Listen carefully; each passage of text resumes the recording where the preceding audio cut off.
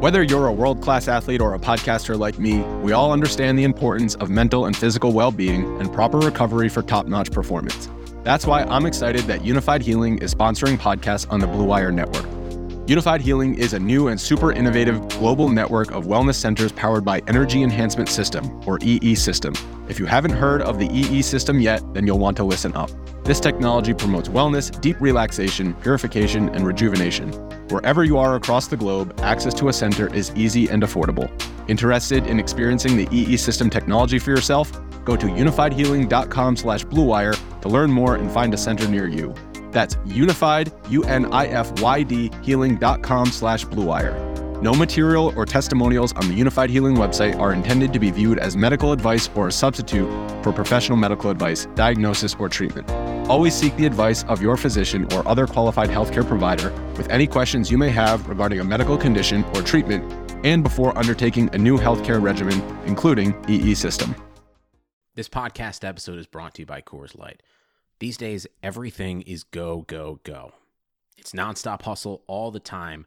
Work, friends, family, expect you to be on 24/7. Well, sometimes you just need to reach for a Coors Light because it's made to chill. Coors Light is cold lagered, cold filtered, and cold packaged. It's as crisp and refreshing as the Colorado Rockies. It is literally made to chill. Coors Light is the one I choose when I need to unwind. So when you want to hit reset, reach for the beer that's made to chill. Get Coors Light in the new look delivered straight to your door with Drizzly or Instacart. Celebrate responsibly. Coors Brewing Company, Golden, Colorado. Hi, Blue Wire listeners. I'm Greg Olson. I'm excited to partner with Blue Wire to bring you TE1, a podcast where I interview the tight ends who have revolutionized the position. Listen in as I have raw, in-depth conversations with the all-time greats like Shannon Sharpe, Tony Gonzalez, Travis Kelce, and George Kittle. We'll explore how the tight end position has changed over the last 60 years and what it takes to be the very best. Subscribe to TE1 from Blue Wire Studios today so you're ready for the August premiere.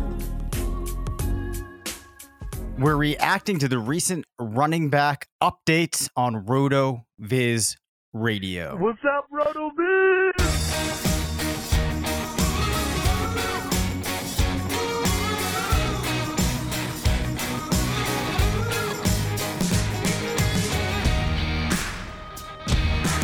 Welcome back to RotoViz Radio, brought to you by Deal Dash and the FFPC. I'm Dave Cabin, Senior Fantasy Analyst at RotoViz, joined by the Editor-in-Chief of Fantasy Labs, part of the Action Network, Mr. Matt Friedman. Of course, BetOnline remains one of our sponsors. But Matt, let's just get right into things off the bat. Damian Williams opting out of the 2020 season. What are your thoughts on that specifically as it relates to Clyde Edwards-Helaire? So Edwards-Helaire jumps up massively in our projections. I mean, that's a easy understatement, but the real question is, how aggressive do you want to be with him? On Twitter a few days ago, I jokingly said, although I was joking, but I said I might as well just move him to number one now in my rankings because that's where true contrarians are going to be ranking him and taking him within a week. And in a pros versus Joe's draft, someone actually did take him number one. More people are aggressively moving him into the top three. And I actually have him projected as my number three overall running back. I do want to make clear that I think there's a pretty strong difference between projections and rankings. So projections would be what I'm thinking of as the median outcome, and rankings would be where I emphasize, I think, one part of the range of outcomes. So for someone I have ranked highly, I would want to emphasize what I think of as a higher floor in the certainty of someone's projection. If someone is going, let's say in like starting round 6 or one of the later rounds, I would probably be looking to emphasize in the ranking a little bit more that person's upside. So with Edwards-Helaire, because of the uncertainty that he has, even though his median projection has him at number 3, I would rank him obviously behind Christian McCaffrey, behind Saquon, behind Zeke. I would also have him behind Alvin Kamara. If you wanted to have him as your number 5 overall player, I think there's more of a case for that. But I think you could still have Michael Thomas ahead of him.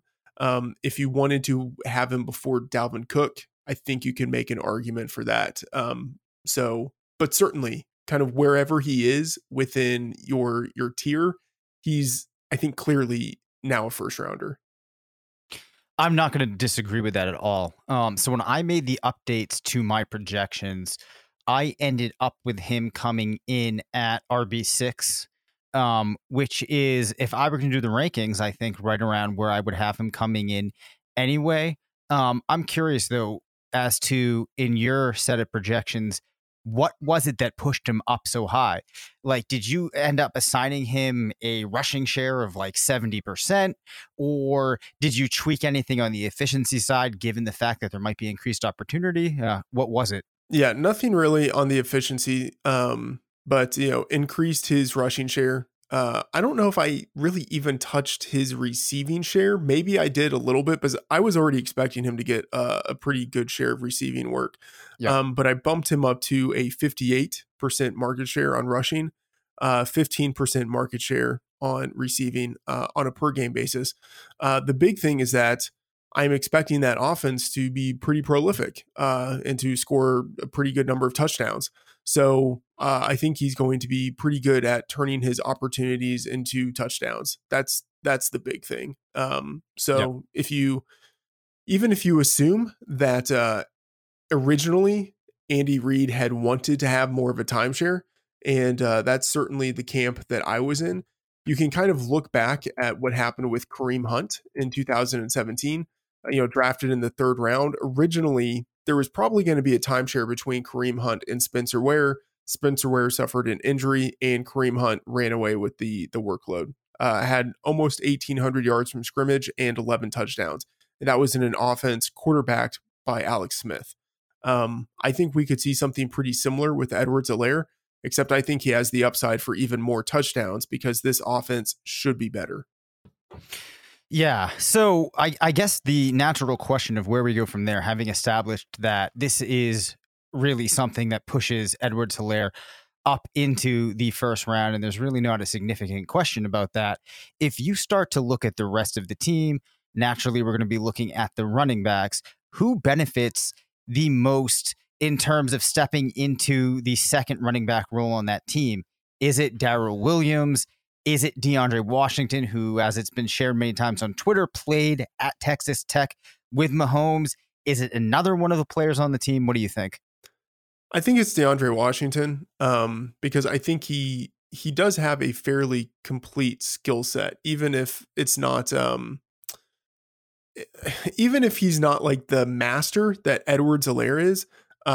He still has actually a similar type of skill set. Like Washington was an Edwards-Helaire type of player in college, just in terms of the way that he was used. And I think he could actually be pretty good within that offense. So I don't think there's going to be the massive need to overuse Edwards-Helaire, but I don't know. I still think Edwards-Helaire ends up getting the super majority of the work, but Washington is the guy who is now the handcuff, the number 2. Got it. So for people out there that were hoping that Darwin Thompson might be able to make something this season, it doesn't look like that's really much of a possibility, despite what may have happened. Yeah, at least for me, I'm not on it. Got it. Yeah, I mean, I feel like of the backs that we've mentioned, he has the least likely path to significant playing time. Any other thoughts, Matt, just on how you might change your approach to playing fantasy this season, given what we're seeing with the opt-outs and, the COVID lists? How are you trying to account for that? I know for some people it is hard to really make sense of, because we're seeing a lot of players get on these lists and we don't really know why they're getting on them to begin with. So it's hard to try to deduce what you should tease out of those additions. Yeah, so we are certainly seeing a lot of players opt out. And then you said seeing players, two things. One, land on the COVID list. And as you say, we don't really know exactly what that means yet. Either they have COVID or they have been exposed to someone who has COVID. So there are just, concerns there. The second thing is that we've seen players in other sports, specifically baseball, which I think is most applicable to football. We've seen a lot of players there get COVID. So I think there are a few ways to approach this. One, I would say, whatever you think of zero RB, it seems to be much more relevant this year, just because I think there will be more running backs, just more players in general who end up missing games. And, you know, if a wide receiver misses a game, that doesn't mean that the guy who ends up playing in his role gets 80% of the production. But with a running back, it kind of does. So I think zero RB is much more of a viable strategy this year. I also think that stacking is something to consider a little bit more. Not only because it obviously, like what we've talked about before, it maximizes your exposure to particular offenses, but I think it also minimizes, in some weird way, it minimizes your exposure to COVID spread.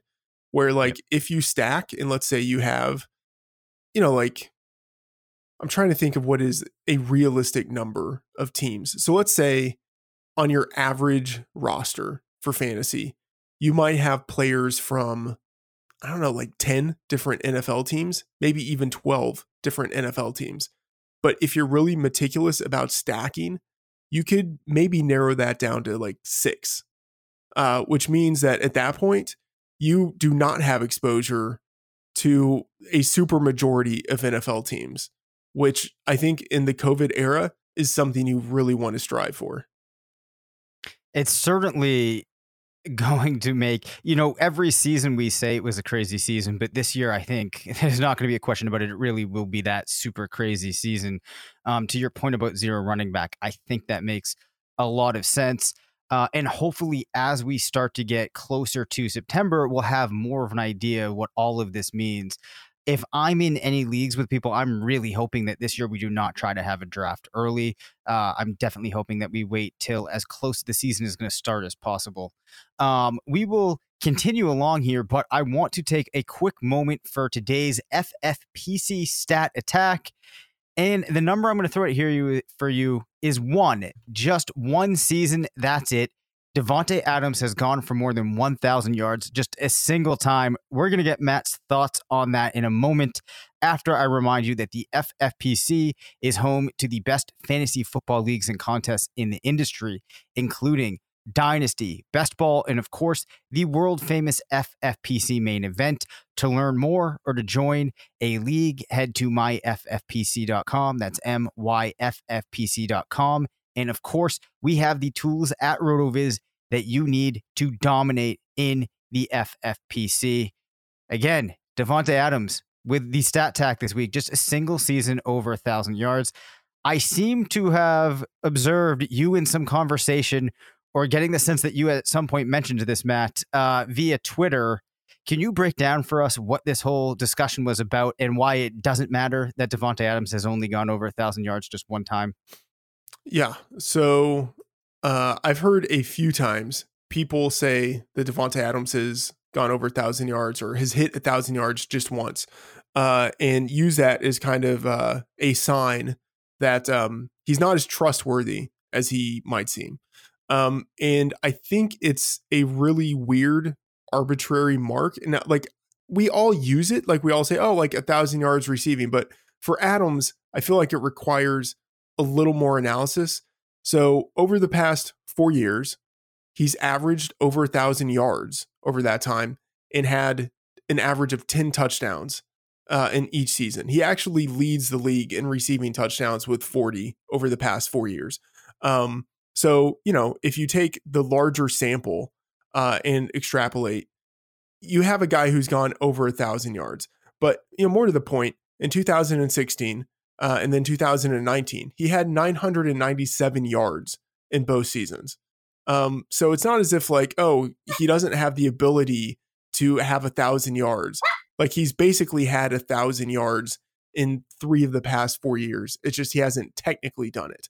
And it seems a little bit weird to focus on that when we know what he can do. Like in the playoffs, he had 160 yards and then 138 yards. You know, just in this past run of the playoffs. And last year, if you include the playoffs, he was number 2 behind only Michael Thomas with 2.61 yards per route. I mean, the guy's he's a fantastic player. Regardless of kind of how it is that you rank Michael Thomas and then the guys behind him, I think Davante is clearly in the top 5. And I'd say like probably more realistically in the top 3. So anyone who's looking at the raw numbers and saying, oh, he has only 1 year with 1,000 yards, like you're just looking at stuff incorrectly. Yeah, I completely agree. And I wanted to bring this up because I think it highlights a trap that we see sometimes people fall into when analyzing stuff for fantasy. Because at the end of the day, in fantasy, all we really care about is what a player is going to score for your fantasy team in terms of fantasy points. It doesn't really matter how he gets there. So if you're looking at 2 running backs and somebody says to you, well, player A only gets 3.5 yards a carry, player B gets 4.5 yards a carry, that probably doesn't matter because who knows, maybe player A is getting 100 more carries, or maybe they're getting receiving work, or maybe they're getting so many more touchdowns. It's just like the argument that I really don't like is when people talk about certain receivers not being able to do anything after the catch. And it's like, well, if they're catching the ball 20 yards downfield every time, they don't need the yards after the catch to balance out what the other player you might be throwing into the equation can do. It really comes down to what they're scoring for fantasy points. So yeah, that does seem to me like a very odd way of trying to come after Adams and, use the lack of that stat as a major negative for him. Yeah. So we're going to take a quick second here because I want to tell you about a really cool product that, like I said, if you're pushing off your draft time, trying to get your league as much information as possible, maybe you're starting to lose some of that enthusiasm from people in your league, but I think this is going to bring them back. A really cool way to add a whole new level of excitement to your draft is to check out FanDraft and use their product. FanDraft makes your draft feel like the actual NFL draft. It is the ultimate online fantasy football draft board. It has features such as a streaming ticker, a live draft clock, custom logos, team walk-up songs, which is pretty sweet, multiple draft board displays, and more. It can be used offline for in-person drafts. You can hook it up to a large screen TV, a projector. You can really get that atmosphere that you want. It can also be used fully online, and any number of league owners can join the draft remotely. You can perform traditional and auction style drafts. That is going to be really cool for those auctions. FanDraft also supports IDPs, rookie only drafts, keepers, and just about any customization to meet your league requirements. You can sign up for a free trial account at fandraft.com. When you're ready to go pro, which I think that you will, you'll want to use the promo code we have for you, RotoViz15, to save 15% off your purchase. Again, that's fandraft.com. Terrific way to get that enthusiasm back for your fantasy league this year. Use the promo code RotoViz15 to save 15% off. Matt, I understand that you want to derail this show. Yes. So I have a question. Yep. And I've posed this on Twitter. I want to get your thoughts. I'm a little bit surprised by the early voting I've seen on this question. Yep. Which would you rather have in a non-PPR dynasty league with 6 points for passing touchdowns? Would you rather have Lamar Jackson? By the way, I should say this is non-Superflex. Would you rather have Lamar Jackson or the 2020 Rookie 101?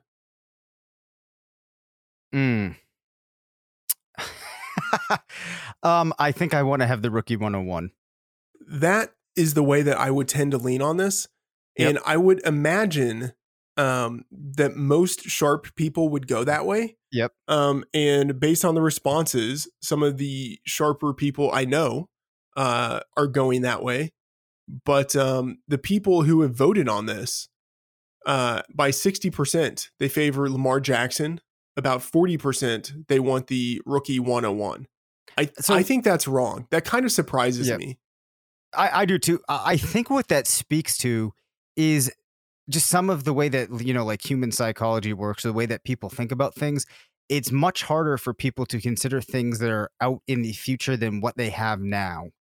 And, that definitely falls under the umbrella of recency bias.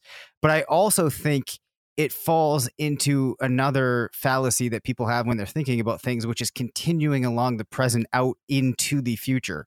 Now, I understand that Lamar Jackson has been absolutely superb. It's been historic, really, what he's managed to do. But if you're valuing a player at the quarterback position that highly, you need to assume that they're keeping that historic pace for, I'm going to say, a 3-year window here at a minimum, which to me just seems like a gamble I don't want to make, because if he takes, a 10% step backward in terms of his fantasy output, it's kind of bringing him down to the level for a quarterback where he's not really that differentiated, which is why I would rather have that 101 pick where you can get that player that could really be transcendent, like, maybe the player that's going to be the next Christian McCaffrey. Not that Jackson hasn't been that transcendent, but a lot of it goes back to just how you value that quarterback position. So for me, when I start to digest that, it makes it very hard for me to want to go with the quarterback, regardless of how stellar he was last year. Yeah, I would imagine if at any point people would have a lot of enthusiasm about the 2020 rookie 101, it would be now, because I'd say that's clearly Clyde Edwards-Helaire, and now he just got a massive boost to his value in redraft leagues. Yeah, so that one is really, really, really odd to me. I think the big thing is that people look at Lamar Jackson, and part of it is, you're probably right, there's the possibility for recency bias here, but I think part of it is they look at Lamar Jackson, and even though they know the quarterback position isn't one of scarcity, you think, I could have Lamar Jackson for 10 years. And then a rookie running back, maybe you get 5 good years out of him. Yeah. But you have Lamar Jackson for 10, and he'll probably be really good for 5 of those, and maybe more. Yeah, I completely see that perspective too. I think the other thing that might be going on here is people have the notion, which has been true last year, that in a way you're not only drafting a quarterback, but you're kind of drafting a running back as well. Except though that I would say, I don't know if that's the greatest way to look at it, because we know that quarterback is the highest scoring position. So even though you're getting that running back boost from Jackson, it still doesn't really matter. What matters is his separation between the other quarterbacks, which I'm just not sure you can really project out on that long of a timeline. I know we've talked about this some, but what do you feel about Jackson's 5-year outlook? Do you actually think that he keeps up at a pace like he had last season for 5 years? No, but I still think he's probably a top 5 quarterback for the next 5 years. Think of Cam Newton. I would say that Lamar has more upside than Cam Newton, both in terms of his rushing floor and what that does for his overall upside on a week-to-week basis, but then also his ability as a passer. Newton obviously had a strong arm, but I feel like Jackson could probably develop into a better passer than Cam ever was. And so if Newton had top 5 fantasy finishes, I feel like Jackson has a pretty good chance of eclipsing that. So, maybe he doesn't stay as the number 1, but on a year-to-year basis, he has a really good chance of finishing in the top 5. Yeah, that's fair. And, this is somewhat anecdotal, because I don't know how I would really, or I haven't actually looked into the numbers to say that I really measured this, but it definitely does feel like Jackson significantly improved throughout last season, then also last season compared to, what we were able to see of him in 2018, which, has to be encouraging. So when, you're talking about him in comparison to a player like Cam, if Jackson continues to develop too, that would speak to what's going to be possible for him. But yeah, still, I can't get really on board with that. What was the percentage in the voting? What was the split? Yeah, the split was 60% for Lamar. Yeah. Yep, you had said that. Yeah, that's really interesting. Yeah. Anywhere else that you wanted to go with that? No, actually, one wrinkle to this. What if it is a head-to-head best ball league? Does that change anything? I don't know if it does change anything. I can see how one might want to say it changes things, but I feel like you're baking in a lot of assumptions there. I'd actually have to look and see how much of a difference that really makes for you, because you'd have to look at, if you have Lamar Jackson going for you, what percentage of weeks does he significantly outscore the other quarterback that you might put in when you're accounting for the ebb and flow of things? Right. And I'd be inclined to say, because I've done research at this before, but this was back maybe 4 years ago now, which would point to the fact that that is an idea that might seem good, but it's kind of flawed when you actually play it out. So my feeling would be that Lamar Jackson, part of what he gives you on a week-to-week basis is a really high floor, which is super valuable for standard, like regular head-to-head leagues, because you just want to lock in a quarterback that you feel really comfortable with, like someone you feel will not give you a 0. And then a guy who on top of that has the chance of winning the week for you. But that's not nearly as valuable in head-to-head best ball. So my feeling is that as long as you had, like 2 or 3 other quarterbacks who all had the potential of going off in any given week, like they had a little bit of volatility with them, that's probably good enough. Yeah. I mean, it's like we talked about before, and I forget the 2 quarterbacks that we used. I think it might have been Jared Goff and Patrick Mahomes, where if you looked at the split, it wasn't like if you were in a best ball league and they were your 2 quarterbacks, Mahomes was going to be the one that would be contributing to your quarterback points each week. It normally, like the max you would see as a player getting used 65% of the time compared to the other. And that would be in the extreme. So, I don't think it would really change things for me. Yeah. I agree. Okay.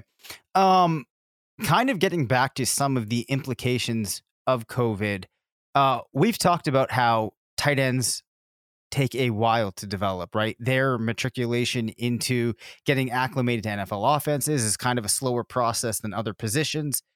For the group of second-year players that we have, with some pretty strong names in there, like TJ Hawkinson, Noah Fant, Irv Smith Jr., how much does this concern you for their 2020 outlook? And I know that this is going to be kind of a question that you don't have too much information to really draw on to answer, but do you think that this also might slow down the progression of their career if we do see less opportunities for teams to practice and we have maybe some type of truncated season? I don't think it'll impact the second year tight ends. It might impact some of the rookie tight ends. But like the second year guys, I don't think it's gonna matter much. So I'm still very on board with Noah Fant and interested in TJ Hawkinson. And Herndon technically isn't a second year tight end, but he's kind of a little bit in that group. Got it. Okay. Another question here for you. This one might be kind of random, but have you done any research on DSTs to target for 2020? And I'm waiting for your response to be no, because you don't care. Absolutely right. You didn't even need to ask that question. The answer is no, because I do not care. Okay, so I was fully anticipating that would be your answer. What I'm gonna say here is what I really do, and I mean, some of the function of being somewhat responsible for the rankings that go into the draft tools that we have here. I do have to focus some on defense. But what I also think is a helpful thing to do for a lot of people is to just take a look at the first couple of games that you're going to have in a season for each team. I've used the strength of schedule streaming app to answer that for you. So in your drafts, the teams that you're probably going to want to be targeting would be, but it's kind of tricky, right? New Orleans, they open with Tampa Bay, which based upon how the team was last year would be a favorable matchup. Who knows what that actually looks like for the Saints this year when they're facing that Tom Brady led offense. They also then have the Raiders, Packers, and the Lions. That's a pretty solid opening schedule. Carolina has a solid opening schedule, as does Chicago, Arizona, the Giants, and Tennessee. Go to the site.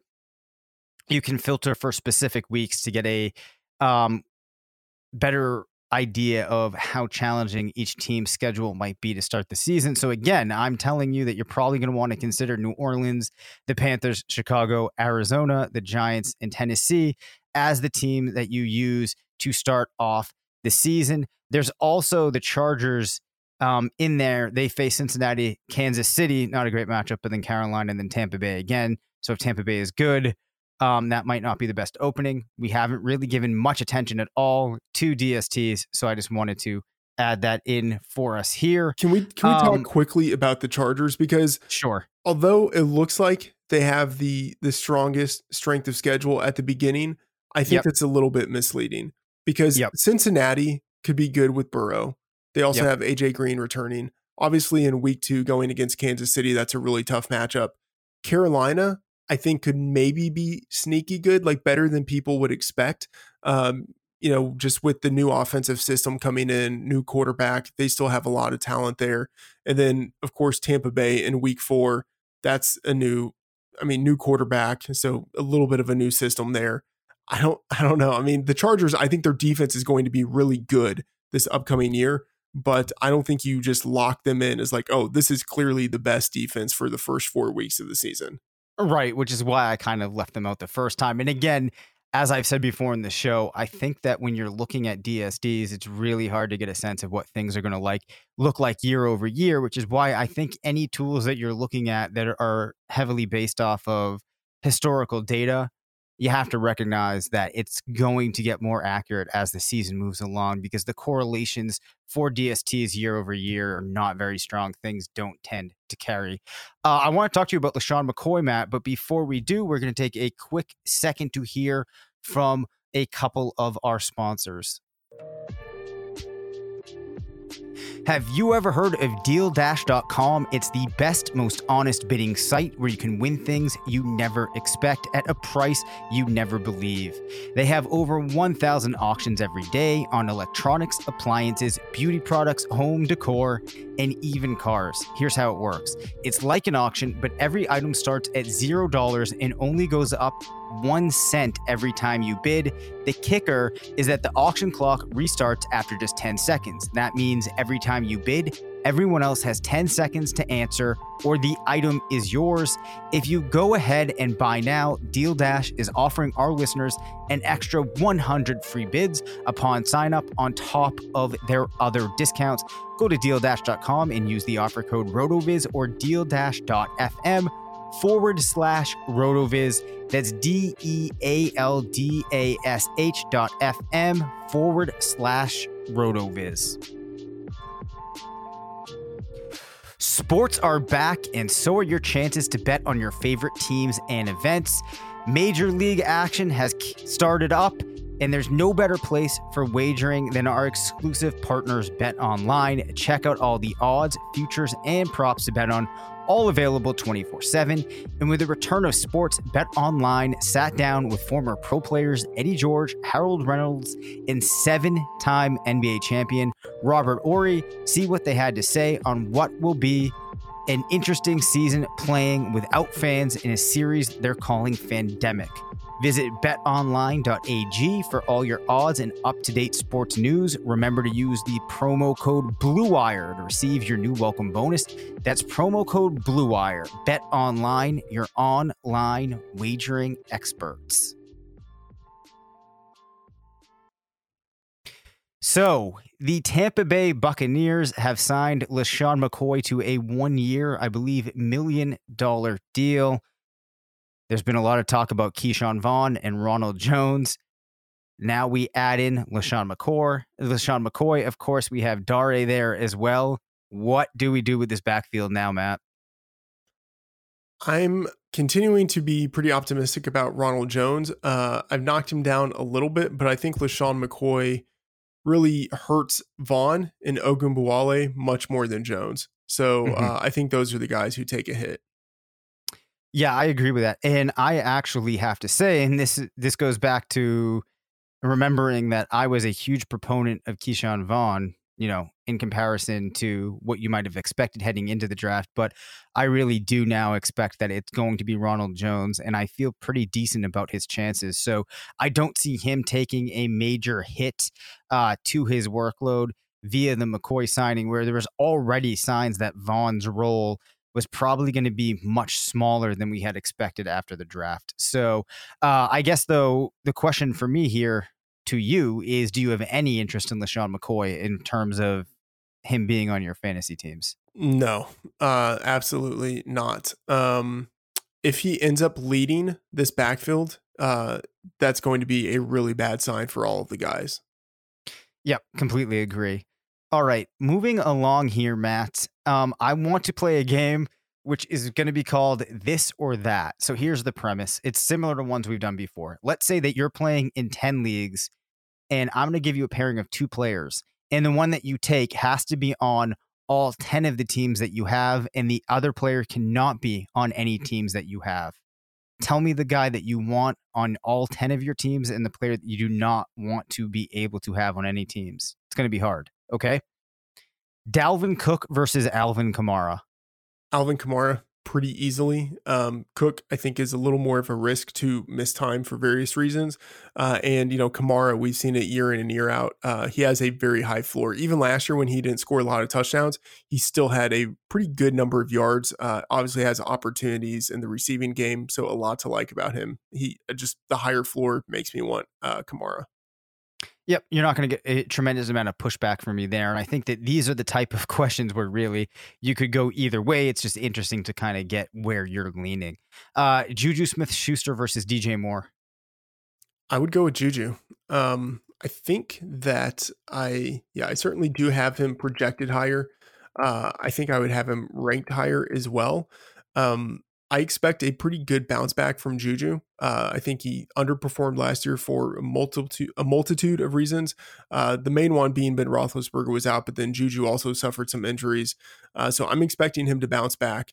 DJ Moore, I think, will do something pretty close to what he did last year, but there is room for a little more downside with him because he's transitioning to a new offense with a new quarterback, a new play caller, and a new head coach.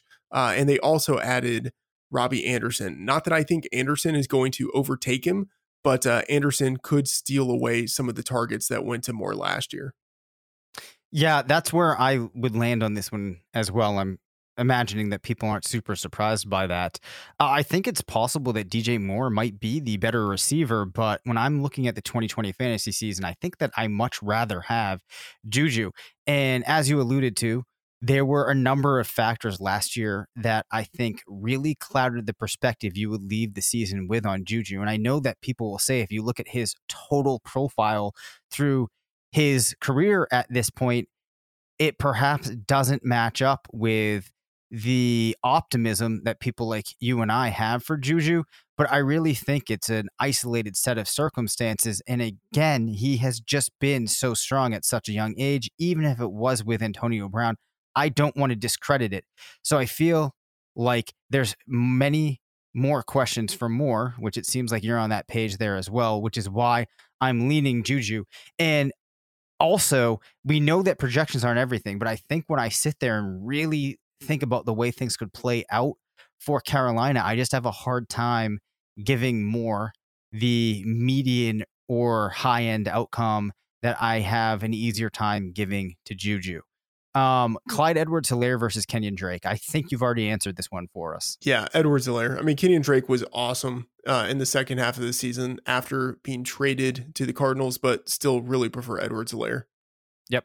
Matt Ryan versus Drew Brees. Matt Ryan, and honestly, it's not really even that close. Ryan he just feels like a mortal lock for 4,500 yards passing at this point. Like, I feel like he's hit that number or pretty close to that number like every year for almost the past decade. Fantastic wide receivers. The important thing is that he will continue to throw quite a bit in that offense. Whereas in New Orleans, they have run the ball a little bit more over the past 3 years than they did when Brees was in his heyday, throwing more than any other quarterback in the league. So I think Ryan just will have more opportunities to accumulate more yards, and that offense is still good enough for Ryan to have a shot at actually even like leading the league in touchdown passes. Okay, so can I take away from that statement that you're kind of expecting this to be a strong year for Ryan, and that's kind of why you're framing it this way versus any negative on Brees, or am I misinterpreting that? It's not really anything negative on Brees. It's just that like Brees isn't the quarterback that he was 4 years ago because he's just not getting the opportunity to throw the ball as much. Got it. Okay. And we had an interesting bet on that. Was that last year or the year before? I think it might have been the year before. I think it was 2 years ago. 2 years ago. Didn't I? Wait, it's interesting because I was on the side of that they weren't going to throw that much. You were on the side they were going to throw more, and then I will admit, lucked my way into that. No, you were right. Anyway, you were right. I was right. Yeah. Okay. I mean, you were right. They were really transitioning to more of a run-focused offense.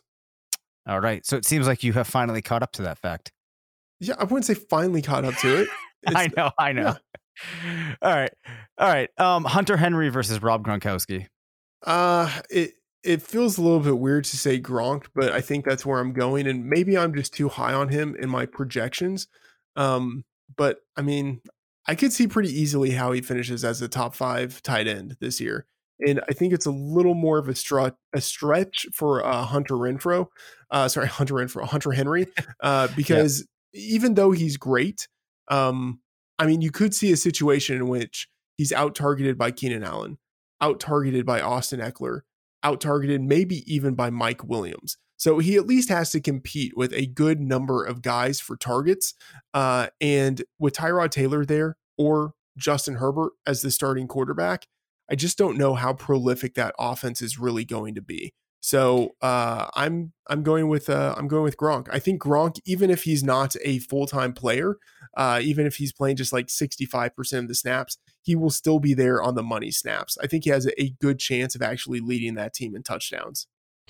Yeah, I was hoping that I'd be able to push back on this one and that maybe you would go with Hunter Henry, but I can't, because for me, a big piece of this here is I think that there's a number of reasons to believe that Hunter Henry might not be as strong of a tight end fantasy option as he has been in prior years. And if he isn't, then he's kind of in that range of tight end where he's not really differentiating himself that much than another player that I'd be able to get a little bit later in the draft. Whereas Gronk, not that I'm expecting him to be a top tier tight end, but it's easy to see how that could be a possibility. And his ADP hasn't really shot up to a point where I feel like I'm using a very high leverage pick on Gronk. Thus, I'm going to take my chances with Gronk across those 10 teams. Yeah. Think of it this way. You had to spend like the number 4 tight end pick on OJ Howard last year. And versus now you can have within that same offense, more or less, Gronkowski, but like at the highest, you probably have to get him at tight end 8, but more realistically, maybe tight end 10. So I think there's a good deal of value there. And while it might feel like we have kind of a washed up version of Rob Gronkowski, a washed up version of Tom Brady, this is arguably one of the maybe top 3 quarterback receiver pairings that we've ever seen in the NFL. So, who knows, if things did break right, you might be looking at just, a pot of gold for you. So that's really good. Who would you say? I mean, I think like Montana and Rice would be like the number 1. I'm just derailing the show here. The number 1 quarterback receiver pairing. Can you think of another one that you would put above Brady Gronk? Maybe Drew Brees, Michael Thomas. Yeah, I mean they've been going for like I feel odd. Yeah, I know, that's why I feel odd saying it, but it does feel like it's a possibility. Outside of them, we need to think about this a little bit. We'd have to think about it. Well, so what I'm doing is I'm going through like really some of the best quarterbacks that there have ever been. Dan Marino, I don't think he had ever had a receiver that you can include into this conversation, right? Right. Randy Moss, his best quarter. I mean, you're not going to have Dante Culpepper. You'd have Brady and Moss for that one season, right? But I don't think you'd make the case that there's enough of a body of work to put them over. Yeah, it's really about like the body of work and having like the longevity of a quarterback receiver duo. Right. And so I don't think that Favre had a player like that would match Gronk. Yeah. People might want to throw, at one point people would want to throw Aaron Rodgers in. I'm kind of focusing here on recent ones because I feel like I don't have enough of appreciation maybe. I mean, Rodgers and Jordy was really up there, but I don't know if you could put Jordy with Gronk. Yeah. So I'll tell our listeners this. If you have one that you think's compelling, I would love to hear it. So please tweet those at us or email them to us. Anything on that front, Matt, for you before we close it down? No. Let's just be sure to tell them where they can email us. Okay. They can email us at rotovizradio@gmail.com.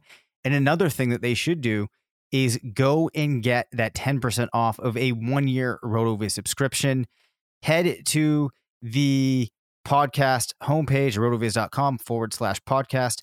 Follow the link to subscribe to RotoViz and enter the discount code 2020 RV Radio at checkout. and you will get that 10% off of a RotoViz subscription. I can promise you, you will not regret it. And we will be back later in the week. But that does it for this episode. You can reach us at rotovizradio@gmail.com. Again, please send us that quarterback, wide receiver, or tight end pairing. Follow us on Twitter at DaveCabinFF and at MattFDOracle. Thanks to Bet Online, Deal Dash, and the FFPC for sponsoring the show. Make sure to rate, review, and subscribe. And as always, remember, it's not a fantasy if you believe it.